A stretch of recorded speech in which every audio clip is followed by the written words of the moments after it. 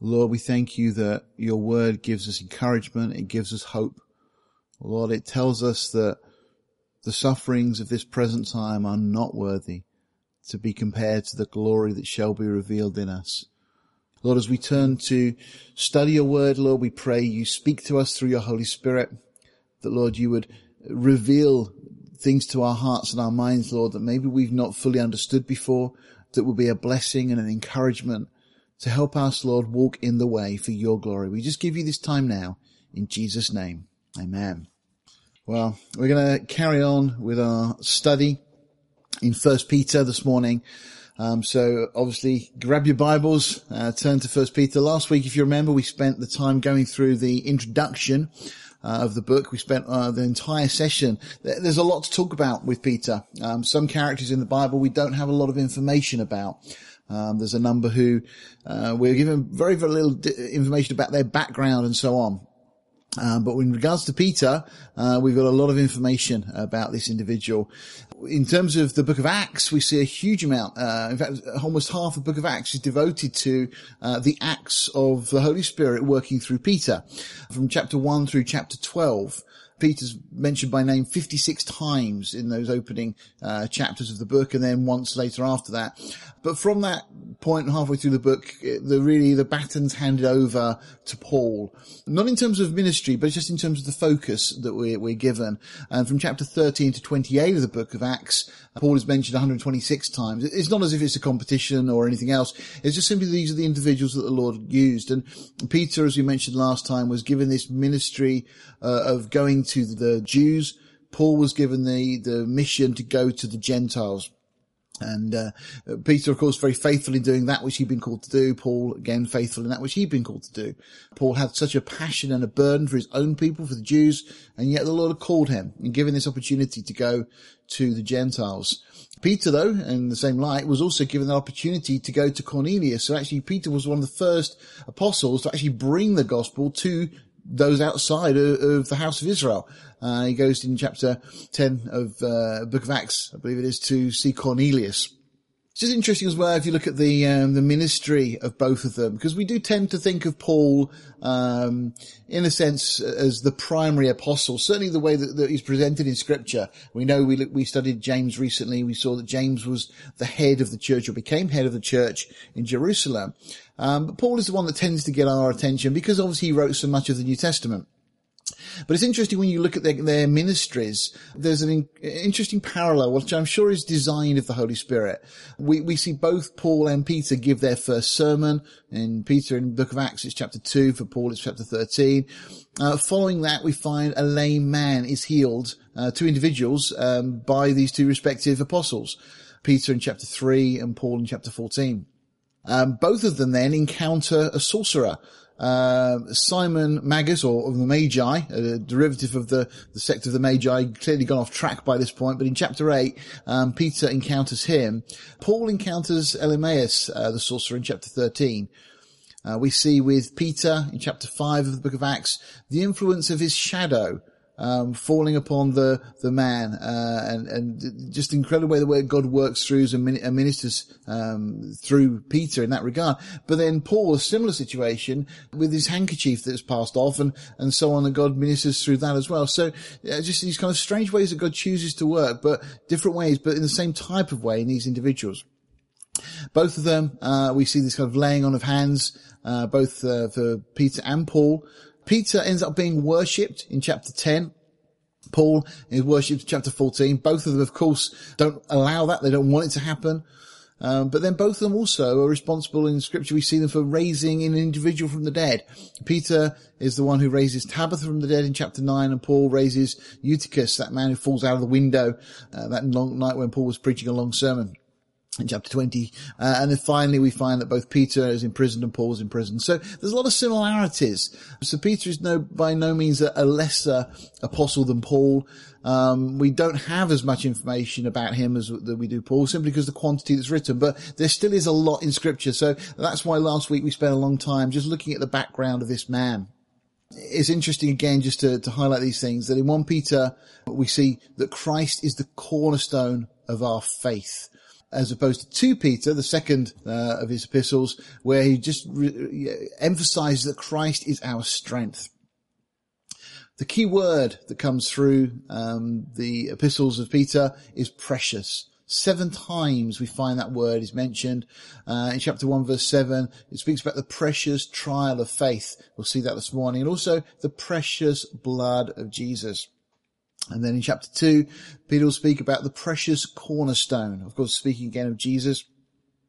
In chapter 2 verse 7, he just speaks quite simply of the precious Christ, our precious Messiah. But then also of our precious Holy Spirit in chapter 3 verse 4. Then speaking of our precious faith in 2 Peter chapter 1, and obviously Lord willing, and if he tarries, then we'll get through to chapter 2 as well. And then finally the precious promises that we have in God's word, which we'll look at when we get to chapter 2 of Peter as well. The other thing to note that's kind of a key theme through Peter's epistle is that suffering is mentioned 16 times in 1 Peter in just 5 chapters. You know, we went through the book of Hebrews recently. Hebrews tells us that we are responsible and accountable to God for the way that we live our lives as believers, that there are rewards to be had, but there is also judgment in type that will come upon believers that don't walk by faith, that don't walk by the Spirit, that walk by the flesh, and so on. And there's a number of warnings.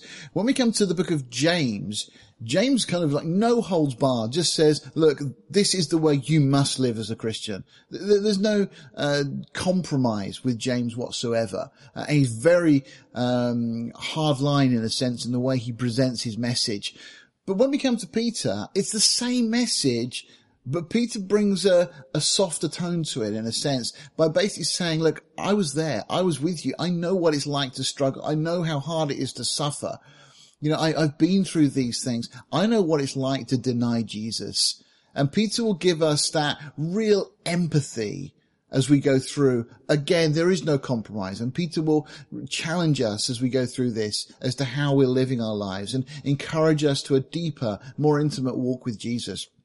But there's something really lovely about Peter, and I think he's one of those characters a little bit like David in the Old Testament, who we can really relate to. You know, you look at David and you see all these failings and fumblings and everything else. And Peter's just the same. You know, and it gives us great confidence to realize that if the Lord can work through these flawed individuals, and he does, and he has done, and we've got the record of it, well, then we know he can do the same in our lives as well.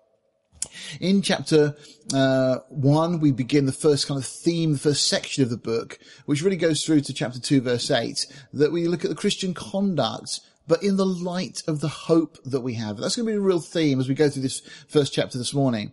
The second section really takes us from chapter 2, verse 9 through to chapter 4:19, and we look at the believer's life in the light of our sevenfold position. And just to give you a heads up on what that sevenfold position is, we're told that we're a chosen generation. That's the first thing. But we're also a royal priesthood. We're a holy nation. We're a peculiar people, we're told. And that we are to show forth the praises of him.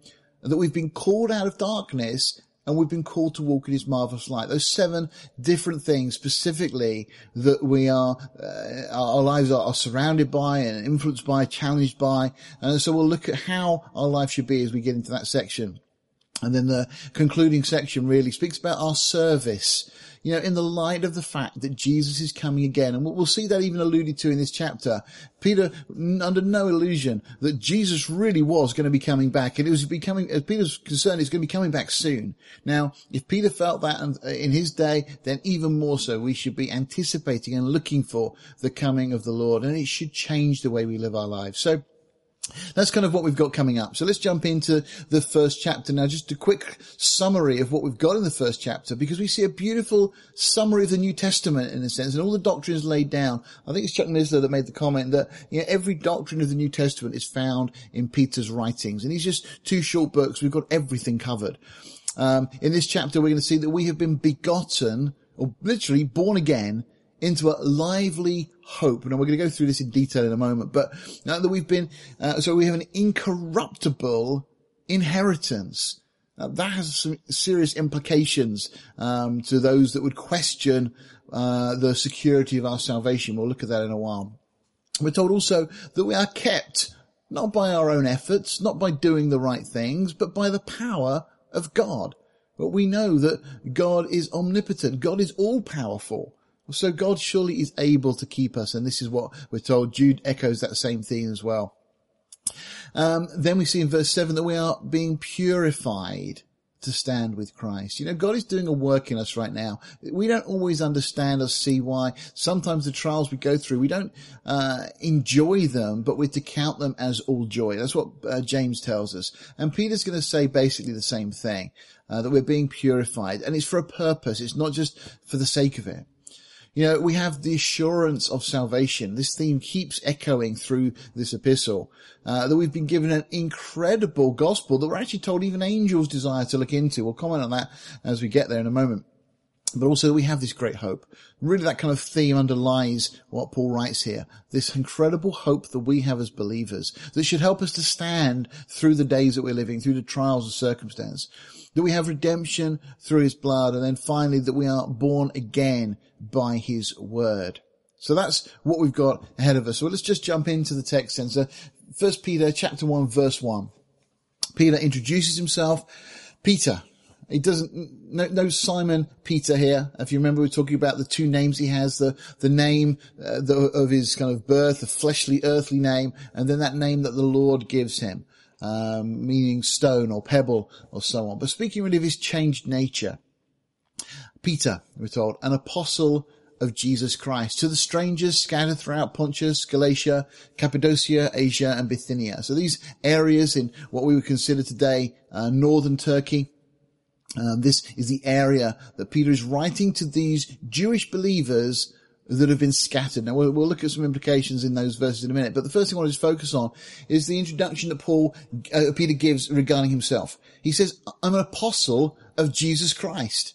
Now, that almost could sound arrogant if you don't understand the idea and the heart behind this. He's not boasting. There's no pride in this whatsoever. Dr. Chuck Missler makes this comment. He says, this bold statement of apostolic authority is supported both by internal evidence in the text and by its early and universal acceptance as part of the canon of Scripture. What we have here is written by Peter. We don't need to second guess that. There's plenty of evidence to support it. We'll talk more when we go into 2 Peter about some of the historical evidence that we have proving the authenticity of these books. But Peter, clearly this apostle, one of the leaders of the early church, one of those who had been with Jesus. And this is really the biblical definition of an apostle. The word is used, the title is used many times today in different groups, denominations and so on. But really an apostle scripturally was somebody who had been with Jesus, who had seen Jesus, and typically seen the resurrected Jesus. And that was one of the criteria, if you remember, at the beginning of the book of Acts, when they're looking for a replacement for Judas, they're looking for someone who had seen, who had been with them, accompanied them the whole time, had obviously sat at Jesus' feet, listened to his ministry and teaching, but importantly had been an eyewitness of the resurrection.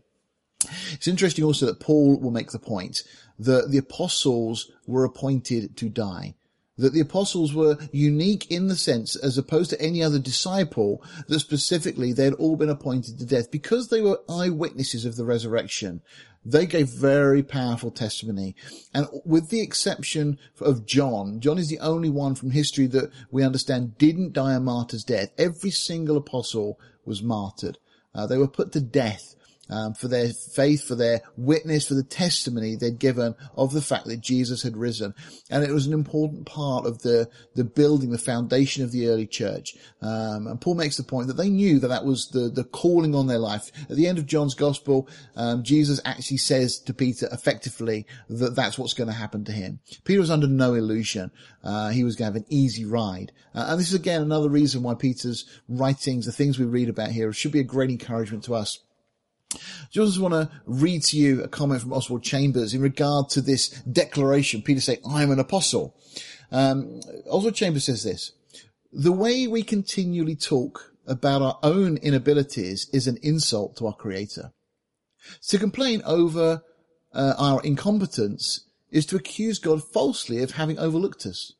Get into the habit of examining from God's perspective those things that sound so humble to men You'll be amazed how unbelievably inappropriate and disrespectful they are to him.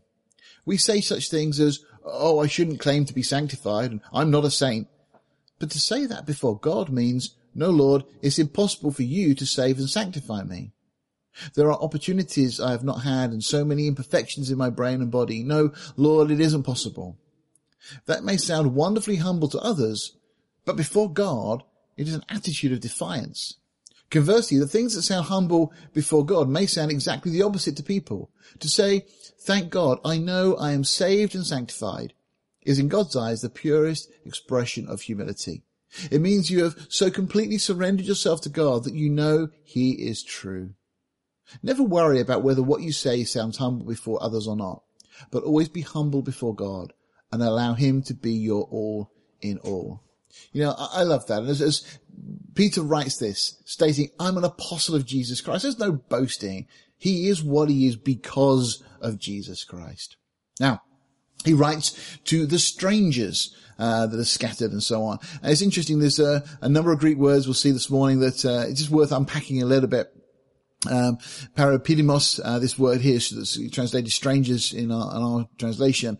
It just really means one who comes from a foreign country into a city or land to reside there by the side of the natives. Now, this is quite interesting because, of course, this is exactly what had happened to the Jews who had fled from Israel, from Jerusalem, from Judea, from Samaria, who had gone beyond this area. They'd now settled in these areas, Pontus, Galatia, Cappadocia, Asia, Bithynia, and so on. And they literally come from their own country into a foreign country, and they'd settled by the side of natives, the people that lived in that land. This explanation in the concordance also goes on to say it's the idea of sojourning in a strange place, a foreigner. Now, of course, in the context, it's very specifically speaking of the Jews that were scattered, but, you know, this also applies to every one of us. You know, it's quite applicable that Peter writes to the strangers, because this is a letter to you and I as well. God has included it in his word. Therefore, it is there for us, for our benefit. All scripture is there, for our learning, that we would grow, that we would be admonished by these things, that we would be, thoroughly furnished, as Paul says to Timothy. You know, we're told that we are not of this world. You know, just as that first explanation of this word says that, you know, we in a sense are from a foreign country, and we are now dwelling with the natives of the land, those of this world, those that have chosen to make this world their home. You know, as believers, that shouldn't be us. We are told in Scripture, in John 15:19 specifically, that we are not of this world. This world is not our home. Jesus made the statement that his kingdom is not of this world, that if it was, his followers would fight in John 18. But we are not of this world. This is not our home. We are in a foreign country right now. You know, and Paul tells us in Philippians 3:20 that our citizenship is actually from heaven. That's where we reside. That's really our home. And so this letter to the strangers is just as applicable to us who are strangers in this world. And then we have this word scattered that's used. And again, in accordance with the Lord's instructions to Peter, you know, he sought to feed the scattered sheep of the house of Israel. You know, and again, as we've said already, the area of what we consider today northern Turkey, Asia Minor, it's north of Israel, Syria, and south of the Black Sea. But we also understand that Peter traveled as far as Babylon. We're told that these letters, he wrote from Babylon. Now, some people try and make that an allusion to Rome, but there is no evidence whatsoever that Peter ever visited Rome, and certainly the Catholic idea that Peter became the first pope, really there is no foundation for that whatsoever other than to support their idea and their theory. It's interesting that Paul writes from Rome. He also writes to those in Rome, and not in one writing of Paul's does he mention Peter. Now, if someone like Peter were in Rome and Paul was writing to Rome, don't you think he'd mention him? Or if he was writing from Rome and they were there together and that Peter was there at the same time, don't you think as he writes in his other letters, he'd write from Paul and from Peter? And he doesn't do that. So actually, the internal evidence of the text suggests that Peter really didn't go to Rome, and this truly was written to Babylon. Now, we know that in Babylon there were a number of Jews. Of course, the Jews were taken there. Through captivity, the time of Daniel and so on, the time of Nebuchadnezzar, about 600 BC. And although about 50,000 Jews returned, many Jews didn't. And so there were a lot of Jews that were still in that area. And so Peter's writing to these, but specifically to those who had come to know Jesus Christ. Again, that word scattered, in the Greek it's diasporos, or where we get the word diaspora from. And obviously had a special meaning to the Jewish Christians in these churches. So the word that he uses is the same word that had been used to speak of the Jews who have been scattered. Peter uses that to apply to the Christians in the same thing. And again, if you think just of the Jews, of course, have been scattered firstly. You can see there on that map, the Assyrian captivity, roughly about 722 BC, was when the northern kingdom of Israel were taken to Assyria, and then kind of throughout that other region. Of course, the Babylonian captivity in about 600 BC. 606 BC is when Nebuchadnezzar marches against Jerusalem and Daniel's taken away captive, and subsequently, following two sieges, Ezekiel's taken, 597 and 587 is the fall of Jerusalem. And so the Jews get scattered. Now, as we said already, some of them, go back to the land as well. But then we get to the time of, the Gospels, and of course the Jews, this is the Jews, not just Christians here, but the Jews then are scattered around, particularly into the area of Europe, and so on. We see the areas they were scattered to. But of course we know now that the Jews have been scattered around the world. Now, the incredible thing that we have prophetically revealed in scripture all the way back in the Torah, in Deuteronomy 28 and elsewhere, in fact, even in Genesis, the promise there that God would bring them back to their land. But the very clear promises throughout the Old Testament that God would bring Israel back to their land. Now, I mention that because although we're speaking of Christians and not Jews this morning in the context, the promise that God gave to bring Israel back has been fulfilled and is being fulfilled. Okay, just as God said, they are back in their land and they're coming back, more and more coming back. And ultimately, at the time of the second coming, the remaining Jews will be gathered back to their land. Now, if God keeps his promises, which we know he does, if he's the same yesterday, today, and forever, if he's a God without partiality, well, you know, we can hold on to that promise too, that God also is going to restore the dispersed believers. The word that Paul uses here, diaspora, for the Jews was this understanding they had, but it means the same for us, that we are, in a sense, dispersed from our homeland, and we are going to be gathered back together and brought back to our homeland not being Israel, but our homeland being heaven. And Jesus has told the disciples, Peter was amongst that group, where Jesus said, I go and prepare a place for you, and I will come again to receive you to myself, that where I am, there you may be also. That incredible promise that we are going to be taken back to our home. And it should be a great comfort. And Peter's going to build on this as we go through. Now, we go into the second verse and immediately we hit a big doctrinal statement that Peter makes here. Now, this is just the introduction. This is before he really gets into his letter. But he says this, elect. Now, he's speaking to those who have been scattered. Now, of course, it speaks to the believing Christians at that time that have been scattered, the Jewish Christians, but also it speaks to us. It's saying elect, that God has elected us. Now, some people have a problem with this. Some people go way too far on this. But let me just read the verse, then we'll break it down a bit. Elect according to the foreknowledge of God the Father, through sanctification of the Spirit, unto obedience. So he tells us how this happens. How are we elect? We're elect through sanctification of the Spirit. We'll speak more in a moment. But unto, the purpose of it all is unto obedience and sprinkling of the blood of Jesus Christ. Grace unto you and peace be multiplied.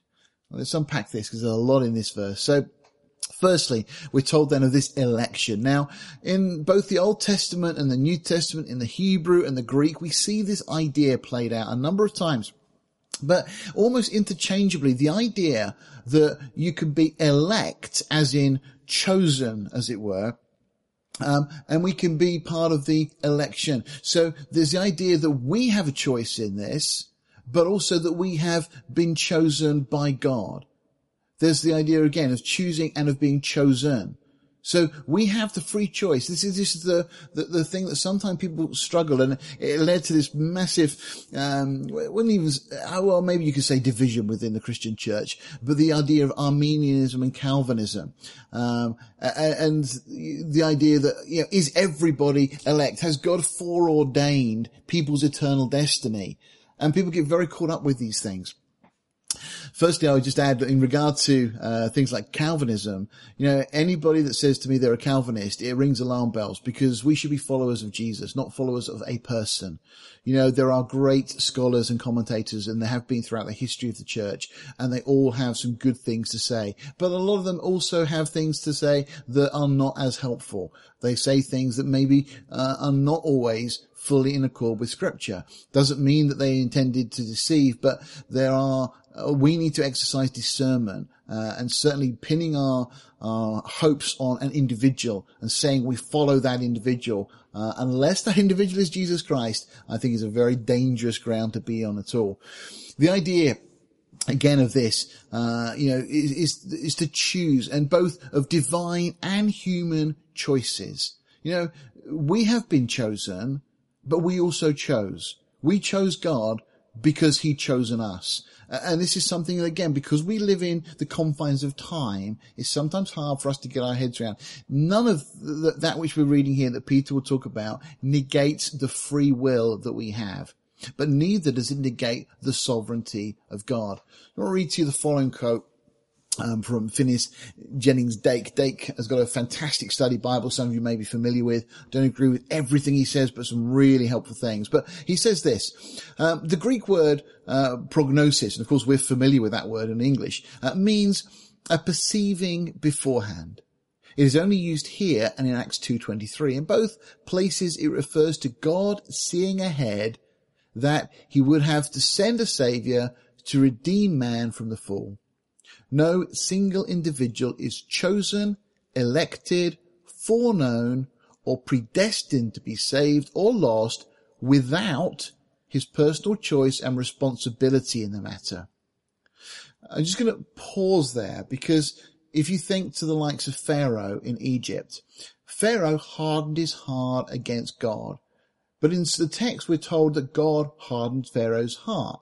Well, what happened was that Pharaoh made a decision not to trust God, and God said, okay, I will confirm your heart in the position that you have chosen.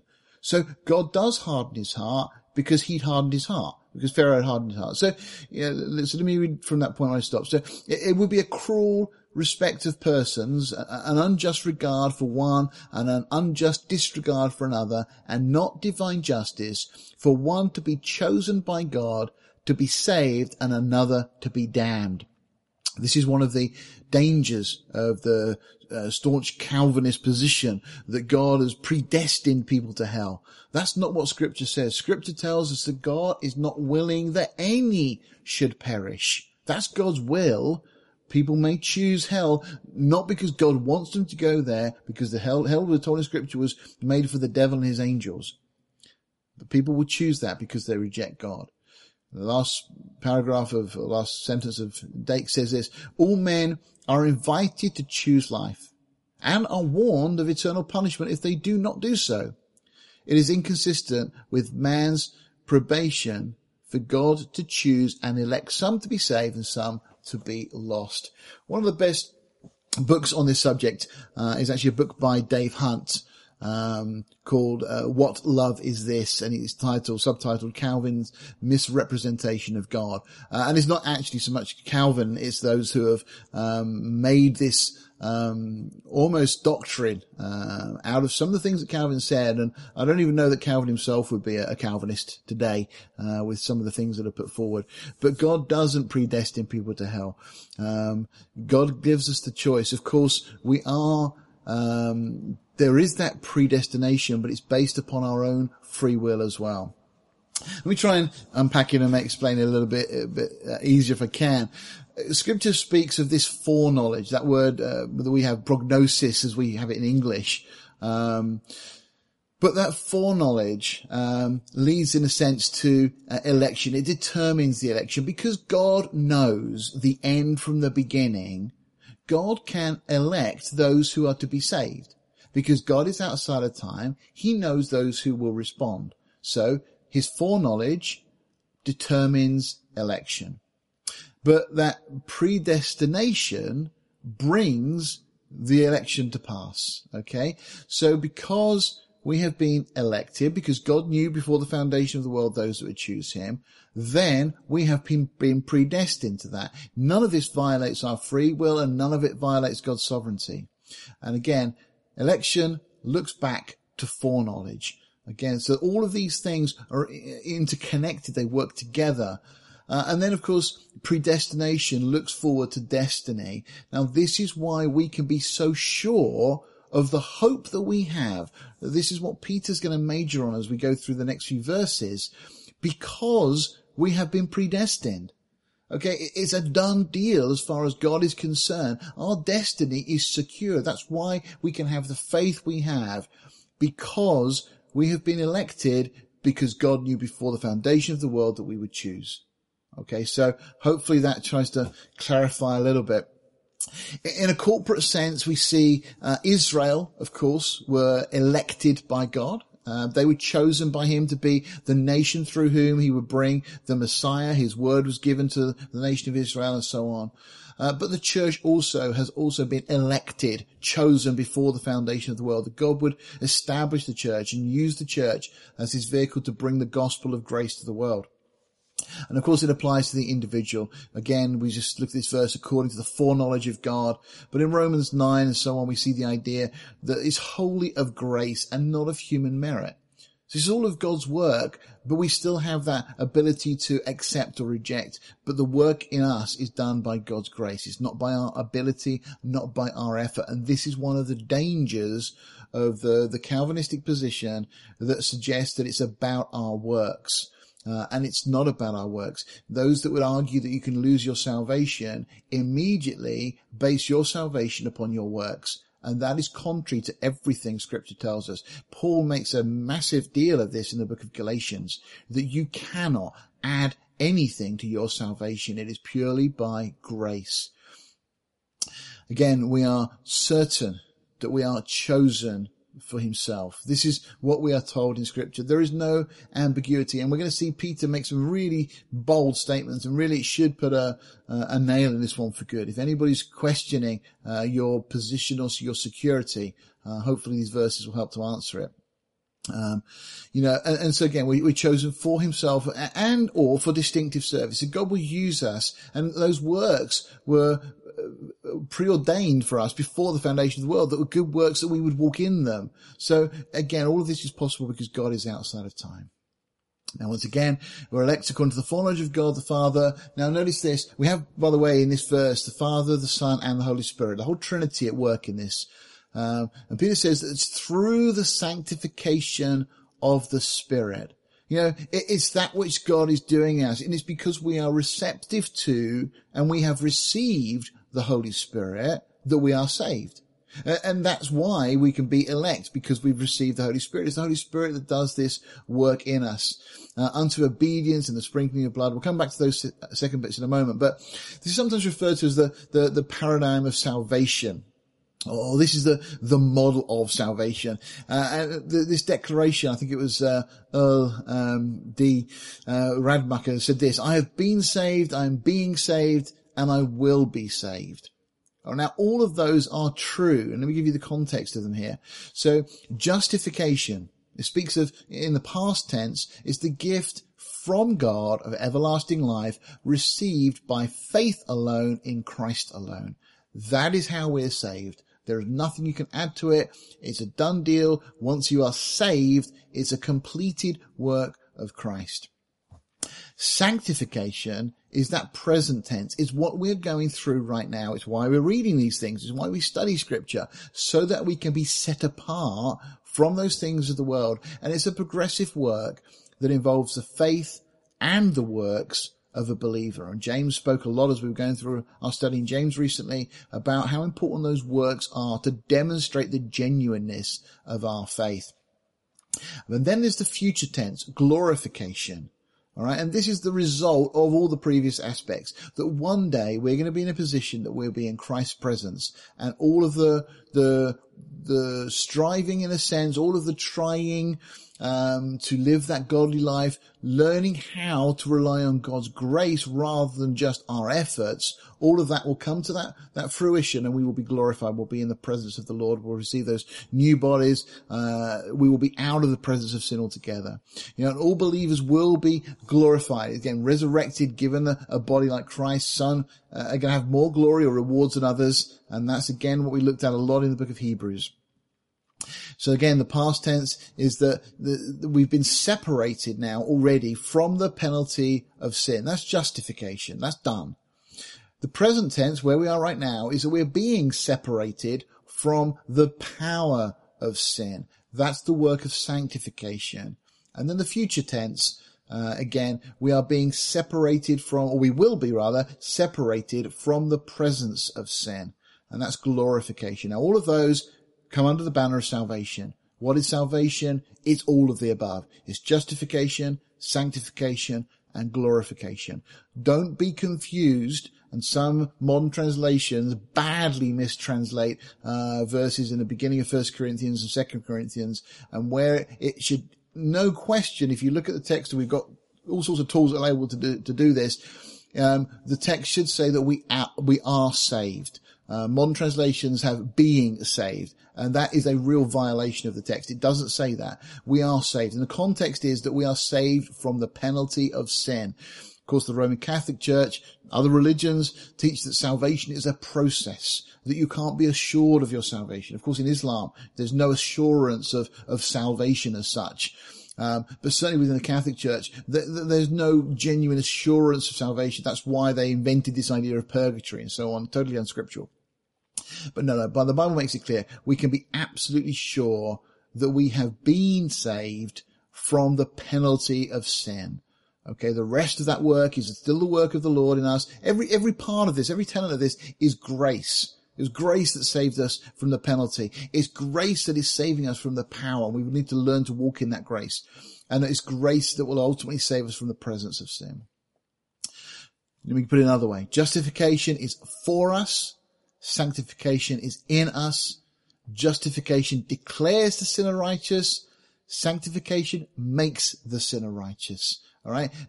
God sees us already as being declared justified. That's how God sees us. He sees us through the completed work of Christ. That's why when we come to the throne of grace, we can obtain help in a time of need, because we don't go with all of our filthy rags of this world, of the sin and everything, all the baggage, the sin which so easily ensnares, as the writer of the Hebrews tells us. We go before God as cleansed. Okay. But sanctification actually does that work in us and makes us righteous. It allows us to put on the righteousness of Jesus as we learn to walk by faith. Justification removes the guilt and penalty of sin, and sanctification removes the growth and the power of sin. Let me read that last bit again, 'cause it's so important. Justification removes the guilt and the penalty of sin, but sanctification removes the growth and the power of sin. Well, still only in verse 2, but these are important things. Okay, so through the sanctification of the Spirit, notice is unto obedience. That's the goal. That's where we're heading. That's the work of sanctification that is being done in us. The word, the Greek here, hopoke, it just simply means to hear, under, to hearken. In other words, it's a man's responsibility to be submissive to God's word, and we are learning to be obedient. The problem I've said many times before is that we have a word in our vocabulary, success. And it's a dreadful word to have in the Christian mindset. We should remove it from our vocabulary. Success has no place in a Christian's life. Obedience should be the word that is there for us. It doesn't matter whether we're successful. What matters is, are we obedient? In terms of your career, your work, it doesn't matter if you're successful. Are you being obedient to God? Now again, think of the likes of Jeremiah. Jeremiah was not successful as a prophet. Nobody really wanted to listen to him. He didn't really convert anybody. He didn't change the course of a nation, but he was obedient. He said what God wanted him to say at that time. He removed any excuse that Israel had, and he was an integral part of God's working in the nation at that time. An incredible man. I can't wait to meet Jeremiah. What a man of faith. You know, Job went through a big chunk of his life where he wasn't externally successful, the way people would think of success, but he was obedient. Not once did he curse God. Not once did he blame God for the circumstance and situation. So again, let's just get that mindset that we're not after being successful. And if you have a bad week, get it in this context. You know, if your job's not going well, or if there's problems surrounding your daily lives, routines, whatever, it's not about being successful. It's about being obedient. You know, God teaches us so much through the trials. We've gone through the book of James. He tells us that. We're going to see Peter a number of times in these epistles tell us about the problems we go through. And Peter you hear that voice saying, yep, I've been there. I know what it's like. I've struggled too. It's not about success. It's about obedience. That's what the Lord is calling us to.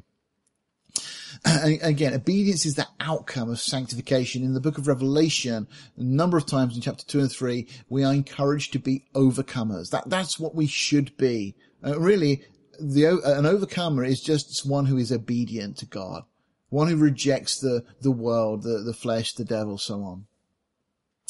Now, we get this strange expression in the sense, or it may be strange to our ears. So again, elect according to the foreknowledge of God the Father through sanctification of the Spirit unto obedience and sprinkling of the blood of Jesus Christ.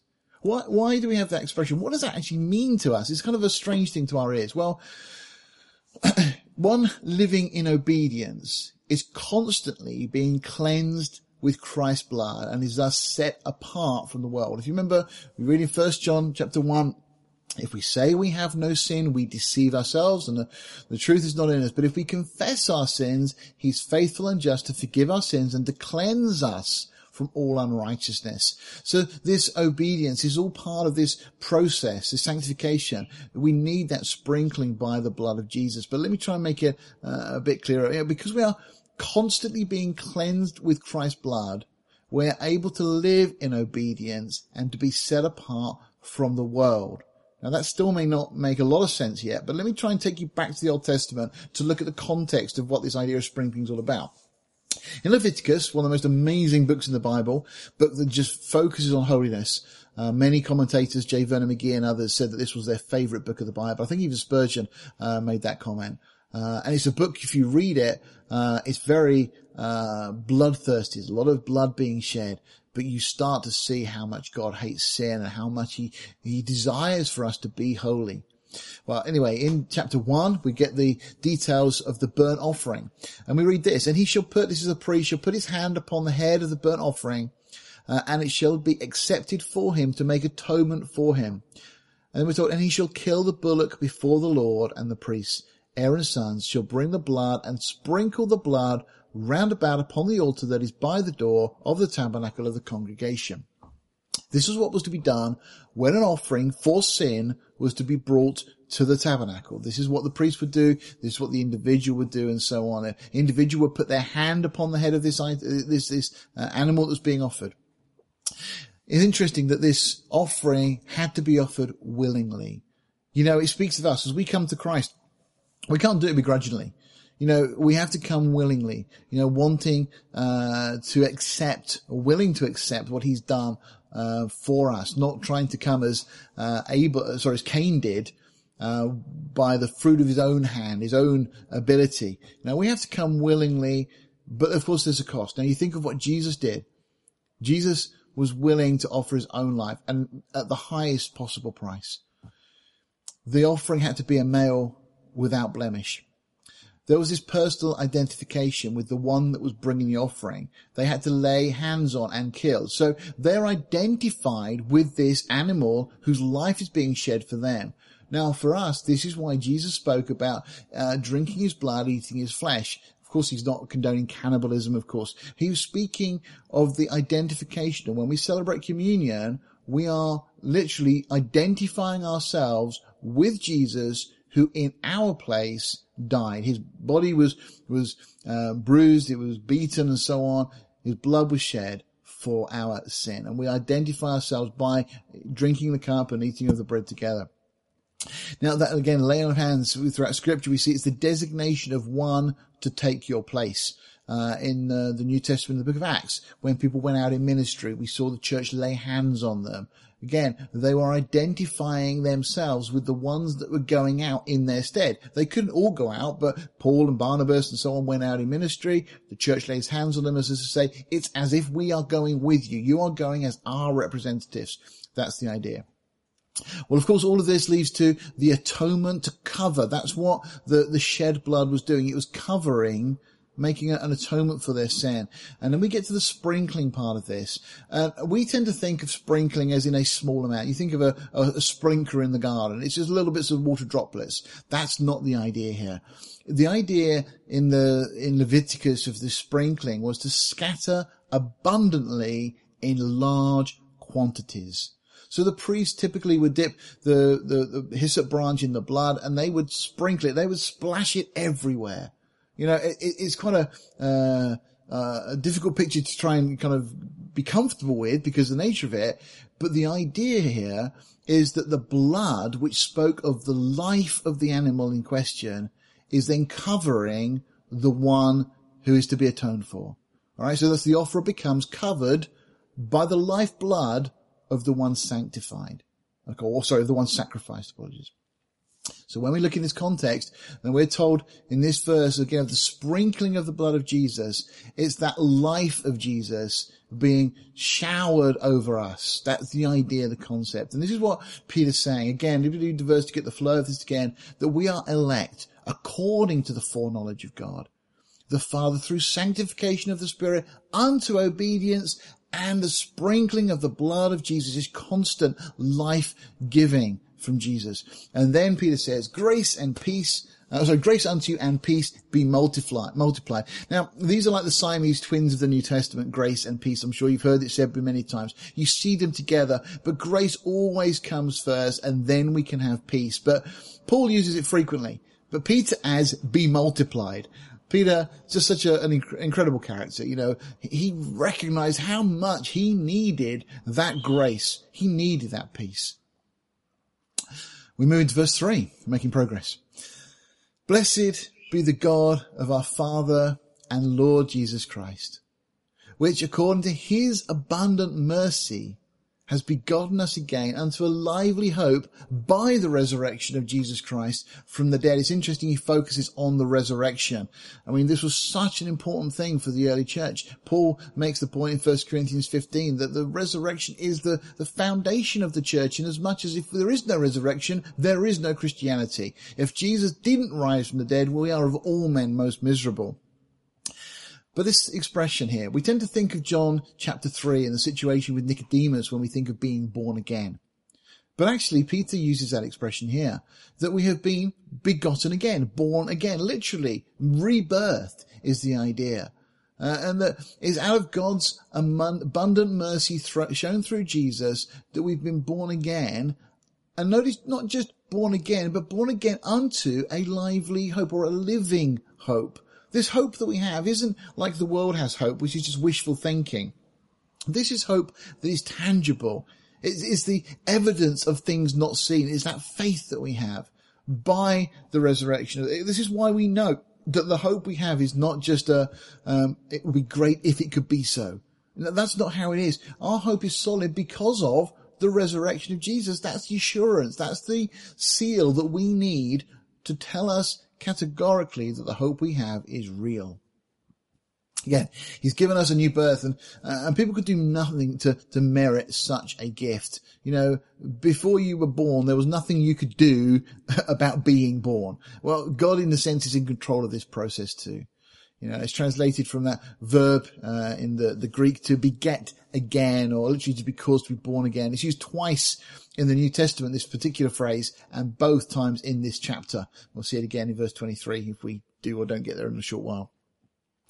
Blessed be the God of our Father, Lord Jesus Christ, which according to his abundant mercy has begotten us again unto a lively hope. Now, again, I said this a moment ago, this idea is based upon the living, resurrected Jesus Christ. And he uses this word living here 6 times throughout this first epistle. Chuck Missler makes a comment. He says, here, living emphasizes the believer's hope is sure, certain, and real, as opposed to the deceptive, empty, false hope the world offers. That's the contrast. The world doesn't have a real hope. We have a real hope in Christ. And then we're told to an inheritance. Now, harking on to the ideas we looked at through our study of Hebrews here.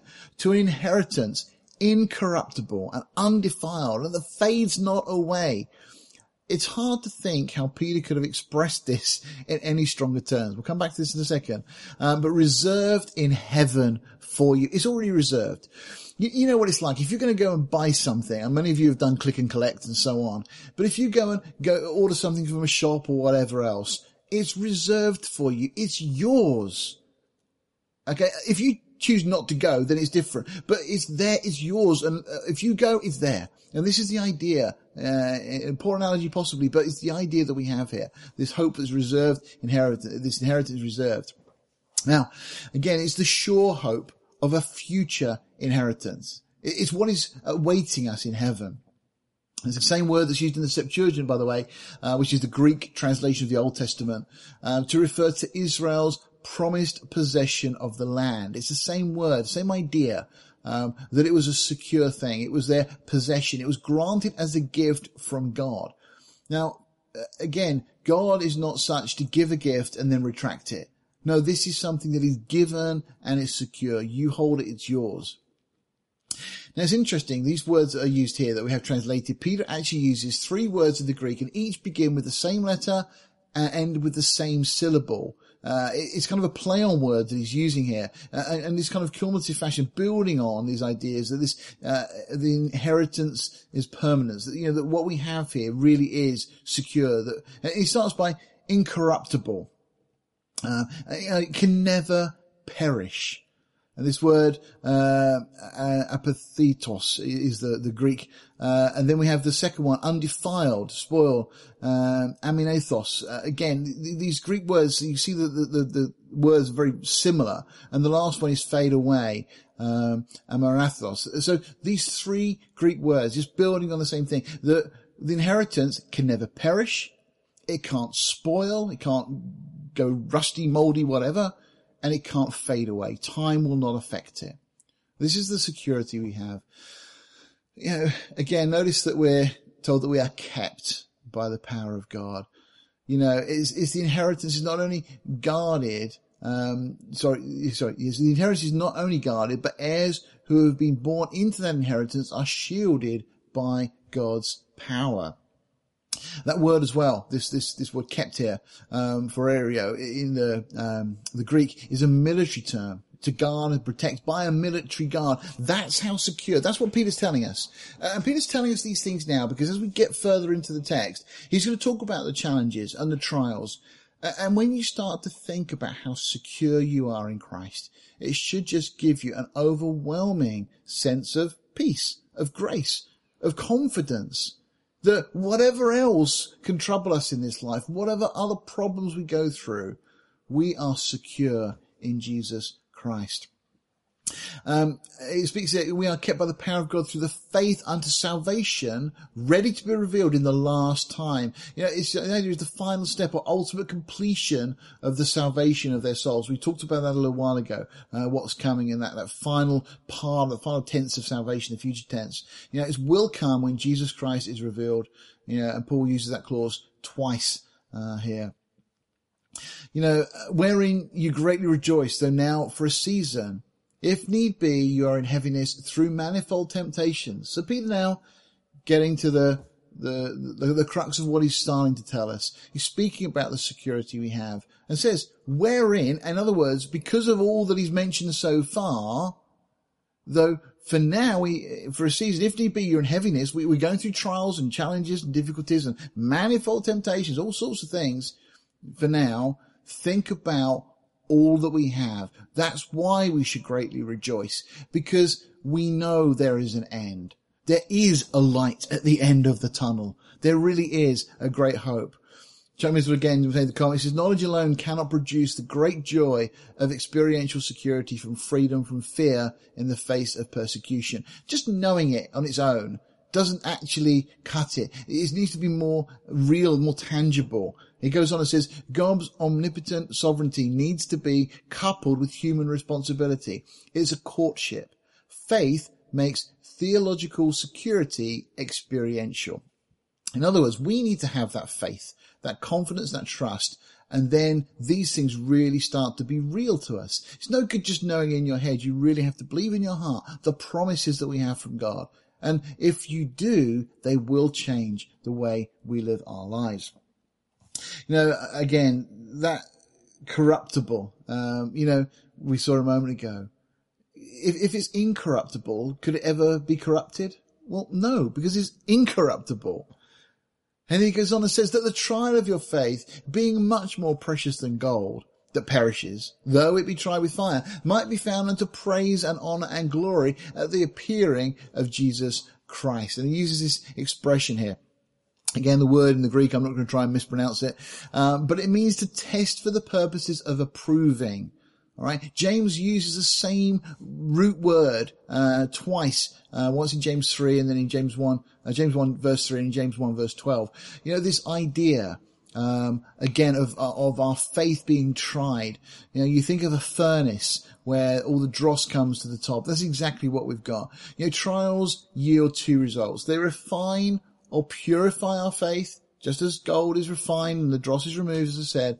And trials also prove the reality of one's faith. They purify and they prove, just as the Greek word implies here.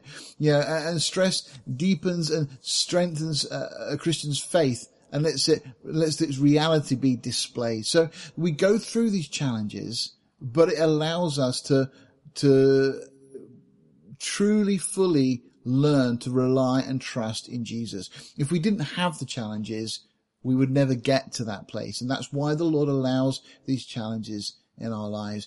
It's been said, and it's kind of a simple analogy, but when you crush something, what you get out is what's on the inside. So if you crush an orange, you get orange juice and so on. When you crush a Christian, what you should get out is Christ. And this is exactly what should happen. All the self, all of the us bit should be removed as we go through those trials, and all that's left is Christ. And that's that beauty, that perfect purity of Jesus. It goes, whom, speaking of Jesus, having not seen, you love. Isn't that the way it is for us? Wherever you are this morning, whatever you're going through in your life, I'm sure you can honestly say that you love Jesus. There are times that it's challenging, and it's times we don't understand what God's doing. But as a believer, because the Holy Spirit has shed the love of God abroad in our hearts, we love Jesus. I was truly blessed last night as we were praying with the girls at bedtime. I was praying, and Connie just prayed this just really lovely prayer that just brought a tear to my eye. And she was just praying about family, about us, and so on, and the things that she wants, but she said, but God, she said, I love you most, or words to that effect. And it was incredible that as a young 6-year-old, she's understood that the most important thing is that relationship with God. And for all of us, that's how we should be with God, that whom having not seen, we love. In whom, though you now see him not, we don't yet see him, yet believing you rejoice with joy unspeakable and full of glory. How can we have joy unspeakable in the midst of trials, when we have loved ones that are not well, or loved ones that have died, as we've seen recently, or the trials that we're going through financially, or problems that we experience in life? How can we have unspeakable joy? Well, it's because of all that Peter has just told us of, the incredible security and hope that we have. You see, the goal of the joy that results from faith is the focus of a believer's life. It's not on abstract knowledge, but on the person of Jesus himself. As John 20:29 reminds us, Jesus said there, blessed are those who have not seen me and have yet believed. Well, we haven't seen him yet, but Jesus says we're blessed if we believe, and we do believe, and we love him. Again, receiving the end of your faith, even the salvation of your souls. What a great statement this is. Receiving the end of your faith. This idea, the word in Greek is teleos. It's speaking about the way that faith comes to its fruition, and it's complete when we are saved, in a sense. That it's that faith that we have in Christ's work to save us. And when we understand that we are saved, then faith in a sense has done its work of bringing us to that place of accepting Jesus, holding on to Jesus. And the rest of it then is just that joy, that unspeakable joy. And again, even the salvation of your souls is what he says. Believers can rejoice because they are receiving, and that's present tense, to receive as a reward what was promised, namely salvation. It's that goal or culmination of faith. Quick summary, we're going to leave it here for this morning. For those who love and believe in Jesus Christ, salvation is past. He's given us new birth, that expression that Peter's used already in verse 3. It's present through faith. We're shielded by God's power in verse 5. And then it's future. It's an inheritance which will be revealed from heaven in the last time. And this is the goal of our faith. I really hope this encourages you this morning, whatever you're going through, whatever challenges, because we have such an assurance, such an incredible hope, and it should give us this joy unspeakable. Let's bow our hearts. Father, we just thank you this morning for these things. Lord, just to be reminded of your grace. Lord, we know that we don't deserve any of this, but Lord, you've chosen us. You chose us before the foundation of the world. That, Lord, you have called us elect because of your foreknowledge, because you knew that we would be those who would accept this incredible invitation, this calling. Lord, just as you called Simon Peter, Lord, as he was a burly fisherman on the shores of Galilee, Lord, initially he met you, curious, but had gone back to his day job, and then later you come and call him, and Father, he abandons everything and follows you. Lord, may that be our story, and may that be our testimony. And Lord, may we truly be able to say that we do love you, Jesus, that there is nothing more important than you. And Lord, we are so grateful for the assurance that you have given us, that we are yours, that we are in the Father's hands, and Jesus, we are in your hands. And so, Lord, let us walk with you by faith. Lord, walking in that grace through the days ahead, through this coming week, we ask in Jesus' precious name. Amen.